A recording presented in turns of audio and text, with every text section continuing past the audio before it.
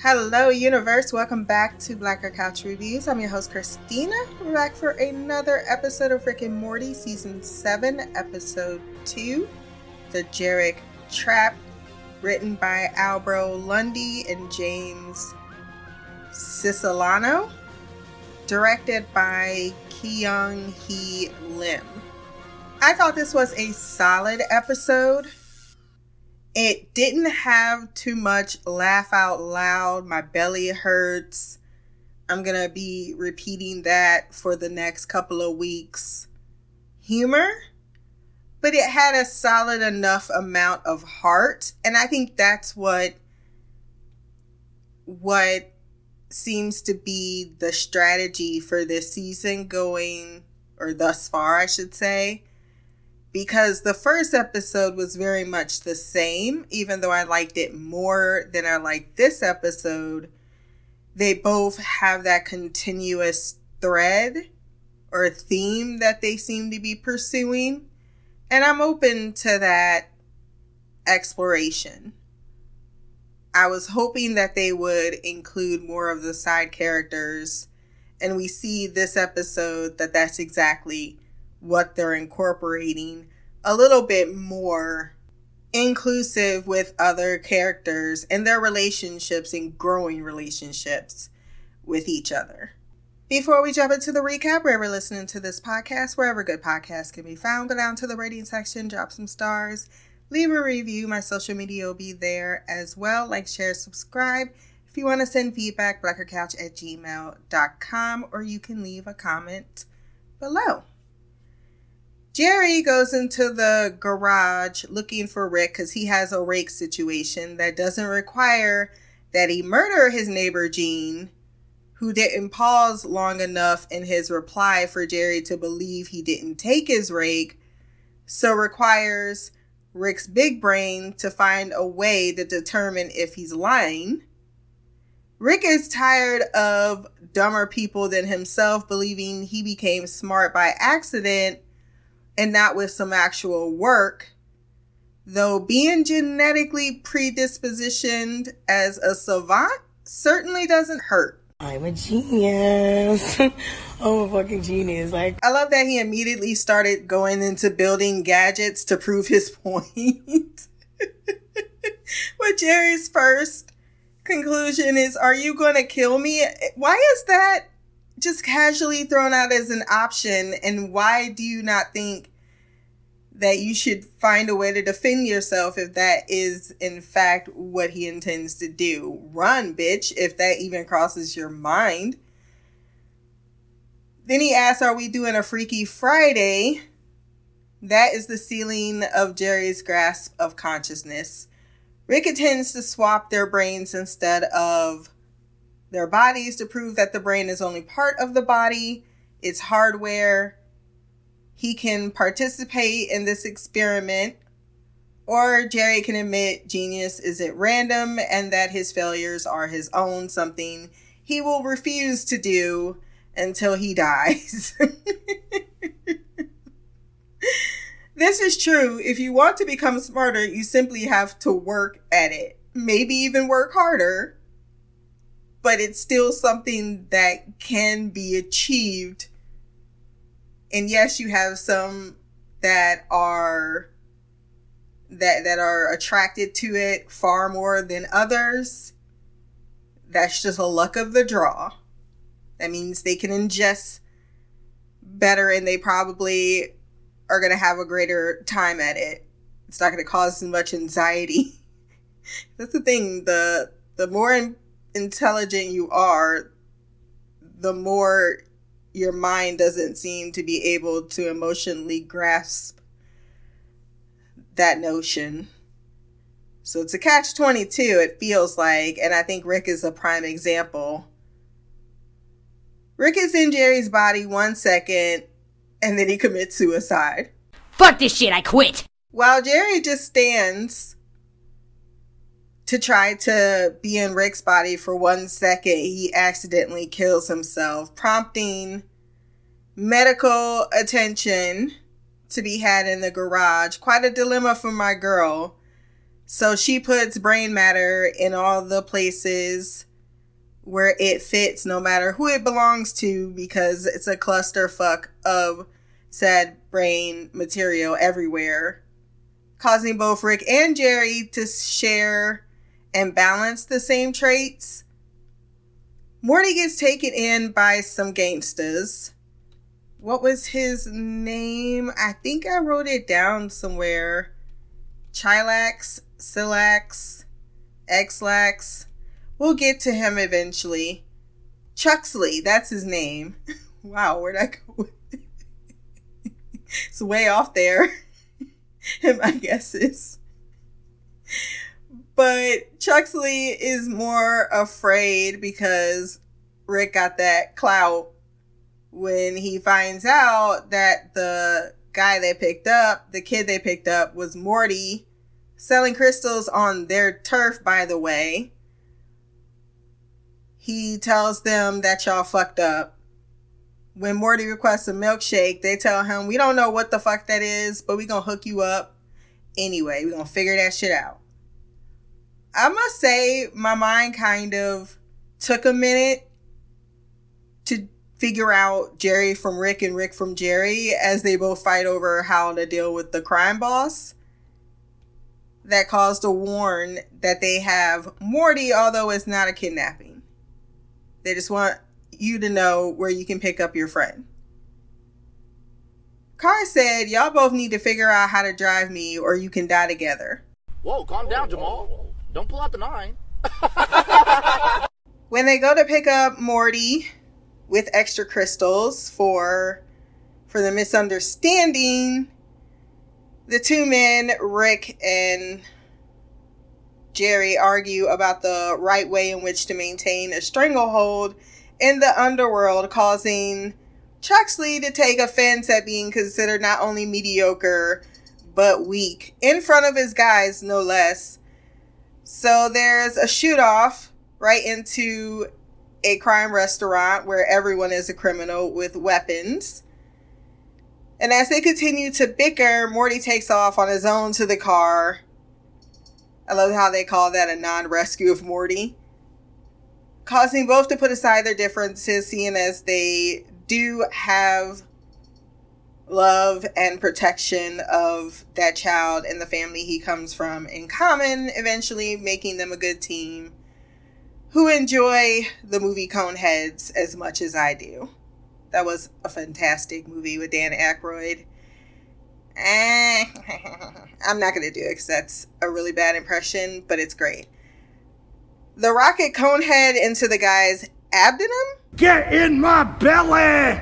Come on! It was going good, but then things take a turn.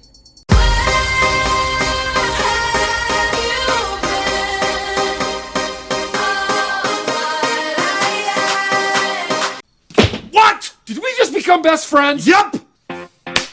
You want to go do karate in the garage? Yup! Tweedledee and Tweedledum have went to every drive-thru in the multiverse on the way home to make one giant patty burger to eat. Morty is annoyed. Beth is upset that neither her dad or her husband is available right now, and she's angry and she can't figure out who to take it out on. Not to mention, until this shit is figured out, nobody better come into her bed, because sex is definitely off limits. Not as if sex was on limits, but maybe she didn't want to curl up in her night clothes with her dad, and that's fair. Both confess that deep down, Rick, as they repair the machine to reverse them back to each other, has a soft spot for Jerry's ignorance, even though he will never admit it. And Rick is Jerry's only a friend, even though Jerry will never admit it. Gene also totally stole that rake, and it took 1 second for Rick to be able to do something exactly like Jerry requested. Kids, time for breakfast and school. If we don't at least pretend they matter, it all falls apart. That's how Beth wakes up her children in the morning, but goes down to the garage and realizes that both Rick and Jerry have gone. now going by the names Burger and Fries. They've absconded, leaving a brief note, though Jean's was much longer. You're ugly. You are disgusting. I'm going to kill you. Give me $200. They both have decided to go off on a crystal drug heist across the galaxy wearing the worst type of LA dad shirts. While the family follow their trail of destruction, they end up sold out to the still alive Chuxley, who called Burger and Fries while they were on a shootout on the swamps of whatever the fuck. And they was like, oh, we could have just taken them out easily, but we wanted the thrill of the shootout. And tells them to bring money and themselves in exchange for their family, which means rescue mission, but not before both halves of the other's whole, completely in sync.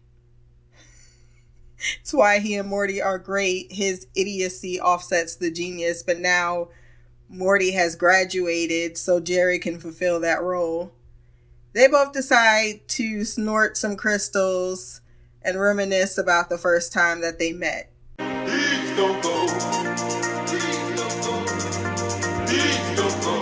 They use their best idea as a send-off to their last adventure together, choosing to be with their families and not each other by melding into a person named Jerrick. Oh my God, bro. Oh, hell no, man. What the fuck, man?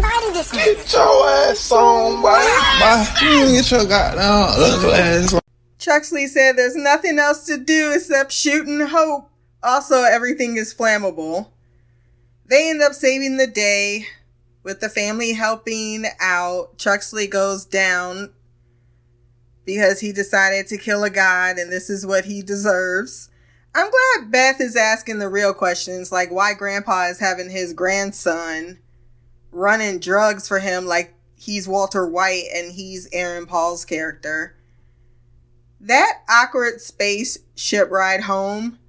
Do you not hear the symphony of atoms dying in space? What the hell did you just say? Jerrick is creepy and selfish and intends to leave because Rick and Jerry died melding together.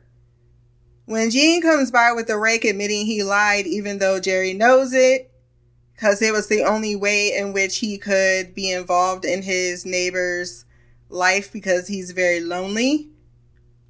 But since they are leaving, it's unnecessary, and the right thing to do is not the moment that would change their mind whatsoever. It's when they're knocked in the face with the rake.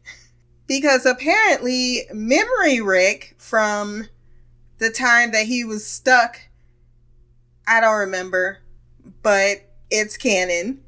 He had managed to keep their egos intact to not allow Jerrick full reign so that they all can force them to separate, which leads back to Jerry and Rick continuing to hate and bicker at each other. It's like, at least I have integrity. Hey, Beth, how much integrity is left on the mortgage?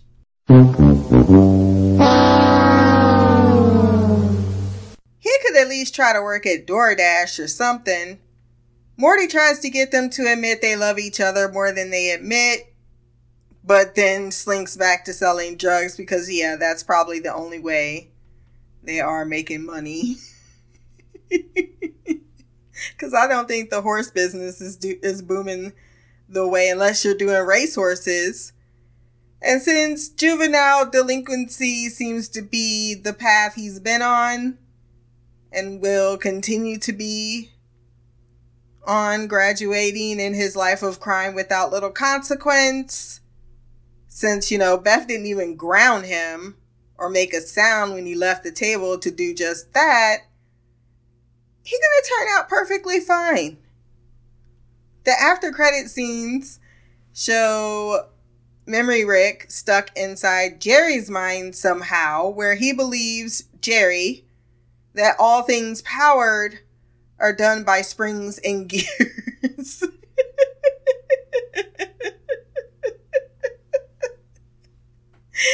So for a genius not to have absolute shit to work with is a point. As well as escaping. Well, that's not going to be a point. That's going to be an impossibility.